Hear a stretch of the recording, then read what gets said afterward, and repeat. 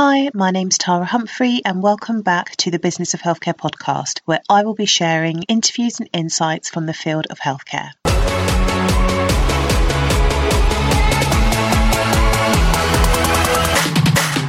The Business of Healthcare podcast is brought to you by THC Primary Care, where we provide operations and project management to primary care networks.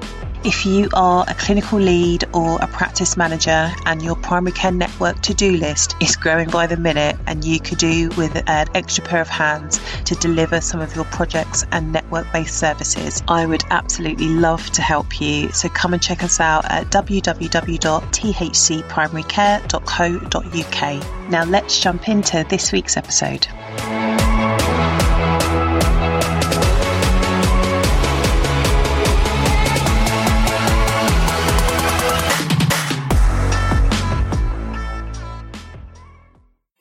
Hi and welcome back. On today's episode, I had the pleasure of interviewing Dr. Chana.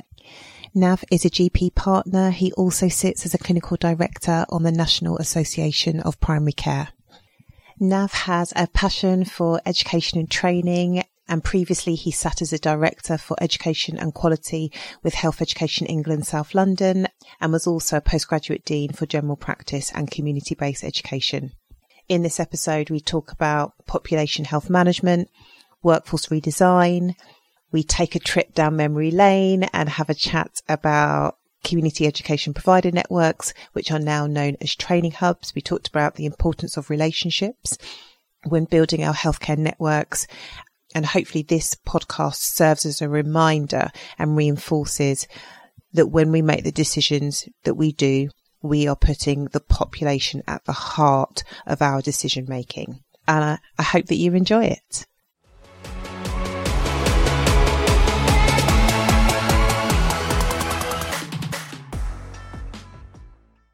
Hi, Nav. Thank you so much for joining me today on the Business of Healthcare podcast. How are you doing?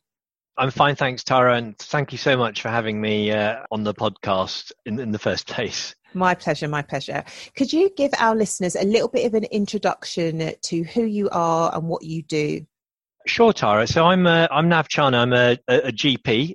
Primarily, that's my main focus. I've been a GP in East Merton for now 29 years. I've also previously, Tara, been the chairman of the National Association of Primary Care and also involved in healthcare education and training in a variety of roles. But most recently, a few years ago, as postgraduate dean for community-based education in London. Okay. Are you still involved with the NAPC? I am, Tara. Yes, I'm a clinical director for NAPC, involved in some of the projects that we are currently running. So one of the, I don't know if you'd call it a project, but is the primary care home. Could you talk a little bit about that? Yes, indeed, Tara. Many colleagues have contributed to the ideology behind this, including way back in the beginning, David Colin Tomei, and then more recently, my colleague James Kingsland, who with others helped to shape the design and delivery of the model that we are talking about.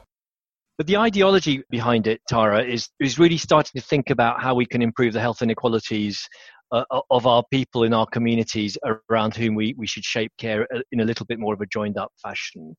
And perhaps I'll just talk about the name first, primary care home.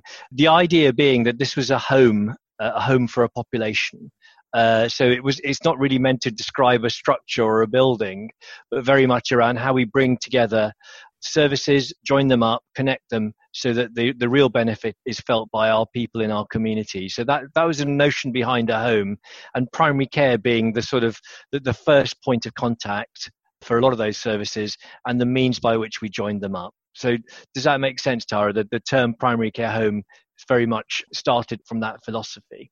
So I guess the key thing then is, in my professional life, Tara, the health inequalities of the population that I look after have got worse, not better, over a quarter of a century or so.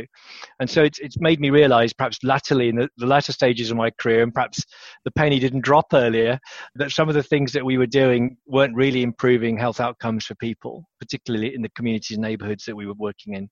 So it kind of led me and others to think about how, if we join things up better, so that's, physical health and mental health, health and social care, the voluntary sector, primary care, secondary care, working more closely with local government, could we describe a method, an approach that really improved or really had a focus on improving health outcomes for people? So that's really very much the sort of foundation or the sort of underpinning philosophy of the primary care home. What's the difference between a primary care home and a primary care network? If you remember, the primary care home, or the kind of design of that, and the sort of methodology was tested well before primary care networks came into being. So primary care networks, if you like, were born out of the testing of the ideology around the primary care home. So that's the first thing. So a lot of the early work shaped some of the design around primary care networks. For example, the targeted focus on populations of around 30 to 50,000 registered people, that came from the work we described in the early stages of primary care home. So the primary care network really is a sort of evolution, if you like, of that early model to think about how that could then be implemented nationally at scale across the country using some of the contractual levers that we now know are in place. So it was very much an evolution of that early work of the primary care home. And I still think the philosophy around primary care networks, as people accelerate through that development, will, I hope, continue to focus much more on population health management, on thinking about reducing health inequalities, and again, how we join up services. But whilst also recognizing that general practice, particularly as a component of primary care, needs to be strengthened as much as possible in terms of resources and workforce and better use of technology and all the various things that we now start to see happen. So I'm hoping that those are all great foundations to enable then primary care networks to start thinking much, much more about population health and how we can improve that. How would you describe population health? So that's a really good question, Tara, and it's so difficult to give that in a concise way. Because as you know, there's quite a lots of terms that are used, such as public health and population health and health and well-being and population medicine and population health management. And they all have similarities and constructs that are shared, but it's often quite confusing, isn't it, what we all mean? So my view is, this is my personal view, by the way, and this is not necessarily the right view, is that population health is a way of thinking about your population with a view to improving the health and well-being outcomes for that population. It really, really requires thinking about the whole population rather than just bits of it. Although, of course, you might start with small groups within that population, but the intention is to focus across the whole population with a view of improving health and well-being outcomes for that whole population. So does that make sense around, what does population health mean? And of course, a lot of those outcomes are not just attributable to health alone. So they will include the things that we know, such as the broader determinants of health, where people live, how they live, the environmental and social factors around employment and, health literacy and so on. So there's a whole raft of things that play into that. Now, population health management, in my view, is a way in which, particularly healthcare staff and workforce can really start to break population health requirements down into little chunks, into little manageable chunks. So you can actually start to see, or you can start to think about things you can be doing now that might have an impact on health and well-being for those population groups, in both now and in the future. Can you give me an example? Of population health management. Yeah, and how you're breaking it into little chunks. Yeah, so I think colleagues within NAPC, people like Steve Leitner, Mark Davis and others have really helped us understand how you can, whilst retaining a focus on the whole population, so let's look at a network population of, say, 30 to 50,000 people. That sounds quite a lot of people to sort of suddenly start thinking about in all of these terms, but we might start to break those that population down into components, which the technical word of which is segments. And those segments could be broken down by a life course or age, so children and young people, working age adults or older people, or it could be broken down by people who are, currently well, but we think they may have risk factors, so that might develop illness in the future, people with stable long-term conditions and people with complex care needs. And so that's one way of breaking a whole population down into chunks. And then even within each of those particular areas, you might become more defined around particular population groups that you would look at. So, for example, adults with stable long-term conditions, you might say, well, let's just focus on people with type 2 diabetes and just think about how we can in terms of improving their planned proactive care in the future, what we could start doing for that particular cohort, or people with complexity, people with frailty, how we might look at the people with the greatest need, the first, the people that we think have got the greatest requirements at the moment, and then start to shape a care response that might improve the care for those people. So does that make sense? It's starting to use ways in which you can break that whole population down into segments. And as you know, there's quite an industry in terms of data and analytics that can help with that. But the key thing is to not just stay with that group, but start thinking about what can we do then across the whole population? How do we focus back out and look at the lens of the whole population? And how do we engage other services such as local authorities services or voluntary sector organizations, our colleagues in other healthcare sectors, to really coordinate the care that we provide those particular groups of people? You said the data can really help, but sometimes the data can hinder, because if sometimes we don't know what we're looking at, we don't know what it means, we don't know the real implication, the data is always a little bit out of date or inaccurate. So what advice would you give? And you also sit as a non-executive director in secondary care, don't you? That's correct. Yeah, I'm a non-executive director of a hospital. Yeah, in South. So you've got a fantastic broad breadth of experience. So you can see it from the kind of primary and secondary side. Give us your advice on how to interpret data, when to discard it, because everybody's got what you see in practice every day. Yeah. And some of that data may not capture that soft stuff that you experience. Yeah. So Tara, I think that's a really good question. I think the first thing to say is that pretty much all the data you need is already there. So it's already in existence. And sometimes I think that we constantly strive for more and more information to kind of really be clear about what we want to do next. But that in itself takes time and delays something actually happening. So if you remember, population health management has got three elements. One is getting enough understanding of the needs of your population. And I meant enough, so that you don't need to keep gathering more and more information. But have you got enough to start thinking about what you need to do next? So which particular population groups are popping out for priority, and how do you start engaging those population groups in a co-production around care design? But the final bit is the bit called management, which is actually doing something. And I sometimes worry that the whole industry of population health analytics and health management is all about collecting information rather than moving through those stages to actually getting on and doing something. So in essence, Tara, I think if there's enough information for a group of people to start thinking about, I wonder what we could do next about this group of people who live in our community, or they're patients or they're residents, if there's enough information for a group of people to start thinking, actually, there might be a need here, I think that's enough to get on with and start thinking about how we engage those people and start thinking of a care program that might improve their health and well-being. But not just to keep waiting and waiting and waiting for more and more information to be gathered to help you shape the design. So I've not answered your question specifically, but I'm saying there's enough information, whether it's in the medical record of the GP practice, or in local authority information, or in terms of utilization information from secondary care and other sources, all of which can be used in a way that helps prioritize particular groups of people without necessarily needing to spend a lot more time and effort gathering more and more information. Should organisations and practices and networks, should they strive to meet the national average when you get this baseline data that comes out? Or I suppose, how meaningful is the national average when each pockets and each population is very different? It is, and I guess that goes to the heart, in my view, Tara, of population health management, because if we look at information at a national level, inevitably things average out, don't they? That there are sort of means and standard deviations, and it averages things out. And of course, that's important to look at trends at various population sizes, whether it's national, whether it's regional. But when we're looking at the language of general practice or primary care networks, we're actually looking at quite small defined populations. And it's really important to start thinking about what information can we target at that level that starts to shape, as I said earlier, the types of care approaches we need to put in place.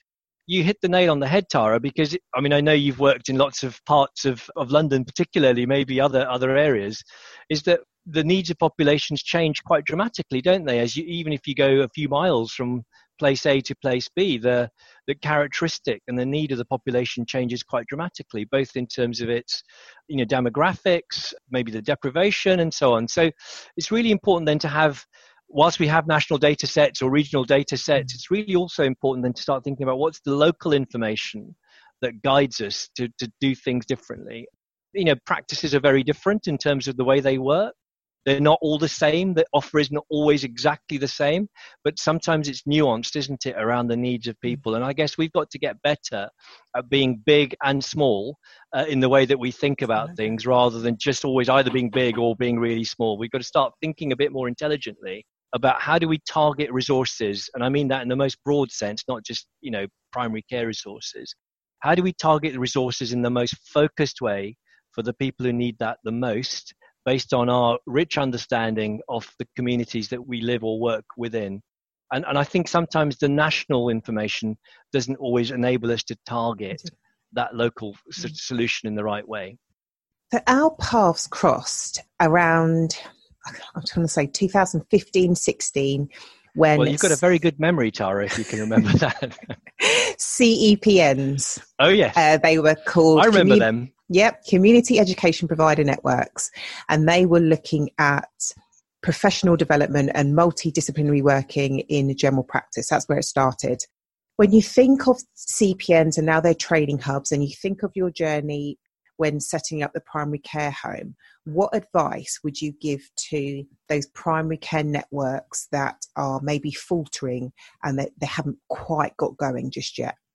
I mean, it's never anything for me to advise anyone. I think, but I guess as I reflect on what you've just asked me, I think for me, the key thing is that, when colleagues, and I think you may know who some of them are, describe some of the founding principles that sat within CEPNs, Community Education Provider Networks, it was very much about thinking about the development of the workforce around a population health requirement. So even though we've described population health management in a different way in different models, such as the primary care home or primary care networks, very much the founding philosophy of CEPNs was, how do we improve the health and well-being of a population by ensuring our workforce is designed and developed so that it actually really works to improve those population outcomes. Does that make sense? So when we first described CEPNs, at the time we recognized that a lot of education training monies were quite rightly being spent on, say, the professional development of individuals within organizations, whether it's in secondary care or primary care, or perhaps less so in primary care, because there wasn't that much money being targeted to workforce development in primary care at the time. But essentially, while that's important, it may not always have led to improvements in health and well-being outcomes for populations, as we talked about earlier. So the whole idea behind CEPNs was, could we understand better the need of a population in a locality? And could we then start thinking about what would we need to do to improve the health of that population? And then could we start to think about how we could mobilize education training resources across the sector, really, or across that population, to start targeting approaches such as you said, around multidisciplinary learning, interprofessional learning, which I think is a good way of understanding how you can from and about other people in the context of how you provide care, and try and bring that much more greater integration between professionals and organizations and systems as a result of education training driving that approach.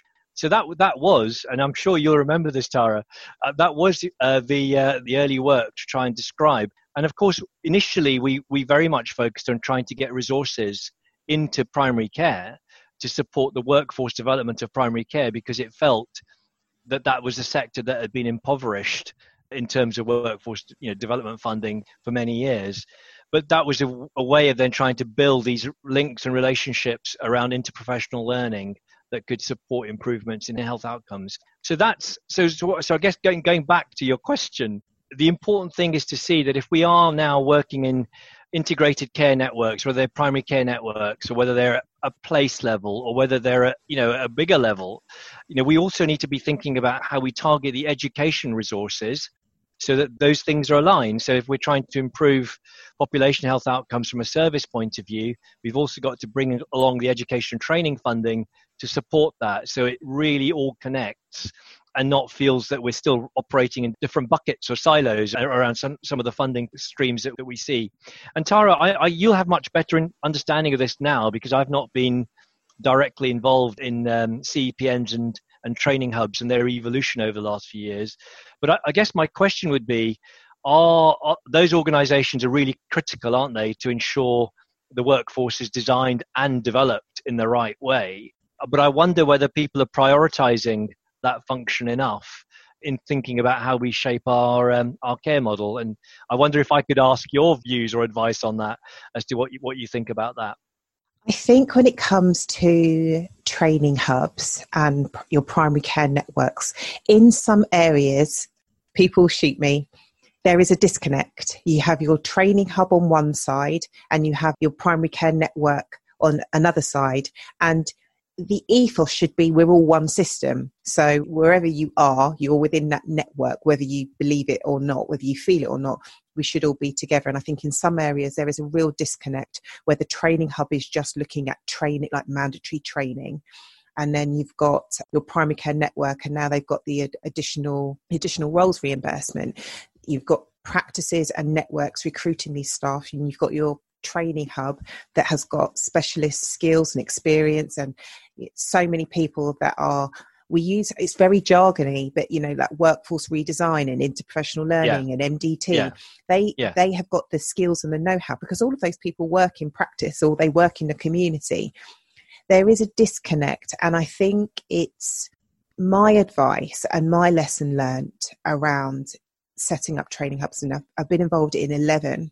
Wow, that's a lot. Yeah, they're all very different, but it comes back to the relationship and the confidence in your area. It's not competition. If you can look at another colleague and say, you know stuff that I don't know, and that would be of benefit to me. And I think sometimes we don't use the word competition, but I think that's what it is that stops people from collaborating. Yes. And I think it is trying to bring people together, but not too many people at the beginning. Otherwise, you're just a committee of people that just talk and talk and talk and talk. And we produce these big strategy documents, but there is no real implementation. I think it starts small. You do a project and then it grows and it grows and it grows and it grows. Yeah. And I think people just need to invest time in that. And, and actually that reminds me, Tara, perhaps we should highlight that point, that any transformation that needs to happen, whether it's around healthcare or service redesign or whatever, is built around the relationships that people have with each other and all communities have with each other. And I think that we sometimes forget that, don't we? We sometimes think that it can all be done in a big strategic way, in quite a sterile sort of approach, as opposed to allowing little huddles, little groups of people to talk each other and sort of think about what they're trying to do together, and supporting that kind of community, if you like, of behavior. And I think training hubs, as we now call them, and CPNs as we used to call them, were very much designed to promote that, really, as we were talking about multidisciplinary or interdisciplinary working. So can we make sure we don't lose that concept or principle about how important relationships are, particularly, and not just in a superficial way, but getting a richer understanding about how people work, what their needs are, what their skill sets are. Because without that, as you said, we're going to struggle, aren't we, to really make some of these connections happen. It's a double-edged sword. The only thing I would say about existing relationships is unintentionally little cliques form. Yes. So, yes, I know you and you know somebody else, and we can meet and get the work done. Yeah. It's about allowing and being open to other skills and expertise, and somebody that you don't know. It is really hard. Yes. And people get protective. I think that's a good point again, Tara, because I know you asked me, how do we move into workforce redesign, for example, in a different way? Perhaps the solution, and I'm going to sound as though I'm saying the same thing all the time, is to think population health management as the way that you think about your networks and your groups and the types of people that you need to build relationships with, because that, I hope, will take us away from cliques and more into, well, what do actual people with need require in terms of our workforce and in terms of the way that we need to behave and do things differently. So for example, if we're thinking about diabetes care provision, I'm just using that as an example. If we're thinking about that, then who do we need to have around the table in order to sort of shape the diabetes approach in a different way, whether it's healthcare staff, whether it's social care staff, whether it's voluntary staff, whether it's communities themselves.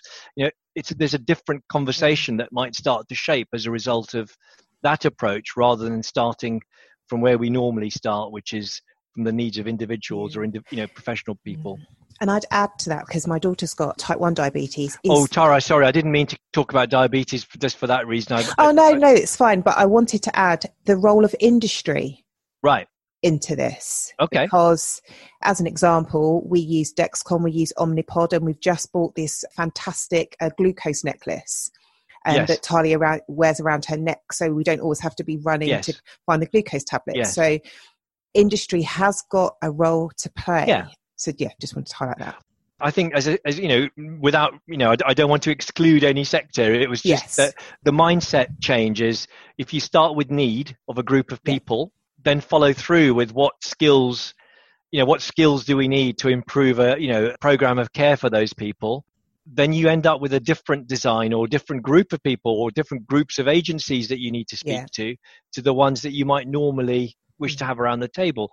And I think, Tara, the other thing, just to reflect on what you just said about your daughter, is just that let's not forget the individuals themselves with the problem that we're trying to solve, because often, and I think we've all struggled with this, we involve people too late, don't we? Or we don't engage them in the right way. And now we have technologies, applications, tools that can really help us connect with people rapidly and quickly and get a sense of where they're at.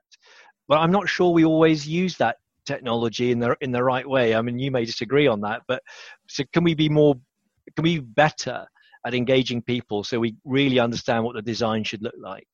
Yeah, I mean, I got told off the other day on social media because one of my blogs didn't mention patients and that particular project. And I really did think about some of the projects we do involve patients and some we don't. And I think sometimes it's really hard to know to do the right thing and to know who to engage and when to engage. And, it's obvious to engage everybody at the beginning. So you bring them all along. Yeah. But so none of us are perfect at this. Of course.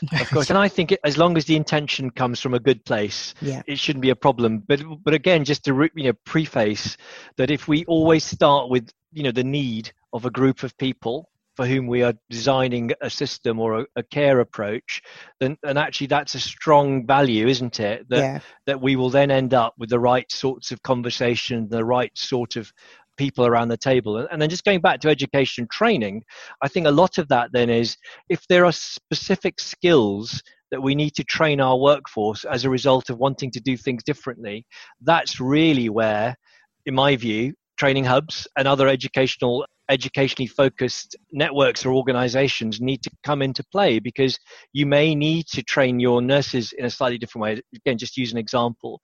Or you might need to train your allied health professionals to do something differently, or your doctors as well. So that's really where, the kind of educational approach has to come into play in order to make sure we've got the right skills and behaviors in play.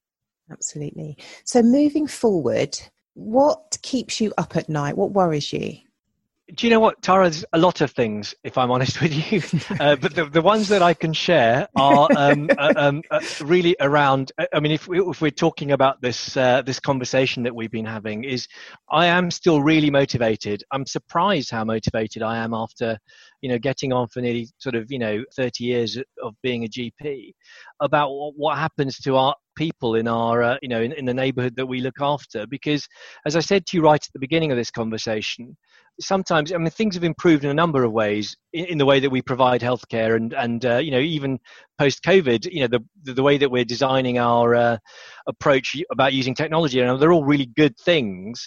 But equally, I still see some very sad situations that affect people's lives, and often that's around very poor integration of care, whether it's health or social care, or physical or mental health. So I worry about that a lot, because if we don't get on top of that as soon as we can, or if we can't start to change things as soon as we can, then our healthcare system's going to really struggle in the future, and we're never going to have enough workforce. We're never going to have enough money. So how do we pull some of the kind of solutions that we need out of the fire right now to help us kind of get along the way? So I do worry about that a lot, and that's partly why I talk about this stuff with people like you, Tara, because how do we together share some of the solutions around these things? A lot of the solutions that sometimes we need aren't always that expensive. They're not always requiring a great big investment of something, but they just require people to think and do things slightly differently, don't they? And I sometimes worry that we're not focusing on those simple solutions enough before we go for the big sort of expensive solutions like reorganizing buildings or centralizing services. We sometimes don't always think about the small things that could be done in addition or as well as. I think COVID has helped some areas think of quite very cost-effective solutions, or maybe not. There may be some short-term solutions, but they've met lots of practices and networks and organisations have come together really quickly. And I've come into contact with lots of organisations which have donated things as free. They never would have done that if it wasn't for COVID. And they've done that because they're putting the population first, and it's the right thing to do. And there's still, the business is still surviving. In some cases, it's thriving. So I think sometimes solutions come out of crisis, and other times I think it's just having the space to think. Yes. When you're not so busy. And I think I know in healthcare, lots of people are tremendously, tremendously busy. Yes. But not everybody is in the system. And some people have experienced that ability to slow down and think and reflect and be like, why are we doing it like this? Why don't we try this? And so lots of innovation has come out. And you're right, it's been really simple. Really, really, really simple. Yes. I couldn't agree more with you. And I'm sure you'll have another podcast with learning from COVID at some stage. But I think that has taught us a lot, hasn't it? And it has taught us about, and I guess my reflections would be that, what one of the things about change happening is having a common purpose. And COVID gave us that, didn't it? Gave everyone a common purpose around how we respond to the pandemic. And then the other thing was that for me personally, a lot of the bureaucracy seemed to go away, things that kind of get in the way. And I'm not going to name what they are because it'll get, but a lot of the things that, that are imposed by our regions and our CTGs and so on stopped for understandable reasons. And that was really liberating because you didn't have to worry about that. And some of the contractual stuff got put on pause. And so all of those things I think really helped to create, as you say, that space to start thinking about our needs around our patients. So I think that's really good, and the use of technology again has been a great driver, isn't it, in the last few months? And my one hope is that we retain the best of that, and not slip back into a model that we were using before, which some people would argue had strengths, but equally there were lots of problems with some of the ways that we were working pre-COVID. So I'm hopeful that will be a long-lasting legacy for us to be continuing to do things differently. So you have lots of people know you. You're a popular guy. And I know that you've done loads and loads of interviews. I'm not entirely sure about that, Tara, but you might have to qualify that point. You might have to edit that one out. You've done lots of interviews. So in trying to ask you a question that maybe people haven't asked you before and people to get to know you in a way that they may not know you, is could you share one thing about yourself that may surprise your colleagues and those that know you? So, okay, well, I'm going to be quite honest with you on this one, Tara. I think perhaps sometimes people think that I have a greater confidence in things that I say and do than I do. And I guess, sometimes having been in a sort of public space, you start to adopt mannerisms or approaches that people think, oh, that person really knows, they feel very confident about what they're saying. But actually beneath that lurks quite a strong vulnerability. I often do worry a lot about the things that I say and how it comes across. And sometimes we don't get it right. I don't get it right. The thing that I would say is people may not know is I'm a bit of a worrier, and I worry and fret a lot about things which may not always immediately come across when people see me sometimes. So I guess that's the one thing I haven't shared before, Tara, with colleagues. Yeah, I am surprised. Okay. There you go. I knew that would surprise you. What are you most proud of when you think of your career and the things that you've achieved? What are you most proud of? this is going to sound ridiculously trite, but I'm proud of all the people that I've had the pleasure of working with, in a concerted way, particularly colleagues within my practice who've tolerated my, my views and opinions. We generally without too much fuss, but again, that could be up for question. So I'm proud of that, and I'm genuinely proud of our team at Cricket Green, and I would offer anyone who fancies a visit one day to come and have a look at how our team are working. I guess the other things are, Tara, education training's always been at the heart of my life. Right from when I was a very young doctor, and so I'm perhaps proud of the fact that. I've tried to make sure that any approaches around care program design or thinking about technology differently don't lose sight of the fact that we need a workforce that's trained and developed and educated in the right way. And so I hope that people have begun, to realize that as well. And so I'm proud of the fact that we've managed to integrate a little bit some of those things which are normally always thought of in a different sort of way. Now, thank you so much. If people want to find out more about the NAPC, where can they find? So just check out our NAPC's website, and there'll be links, I think, on that to sort of information that might support colleagues with some of the work that we've been doing. Thank you so much. Thanks, Tara. It's been a pleasure talking to you.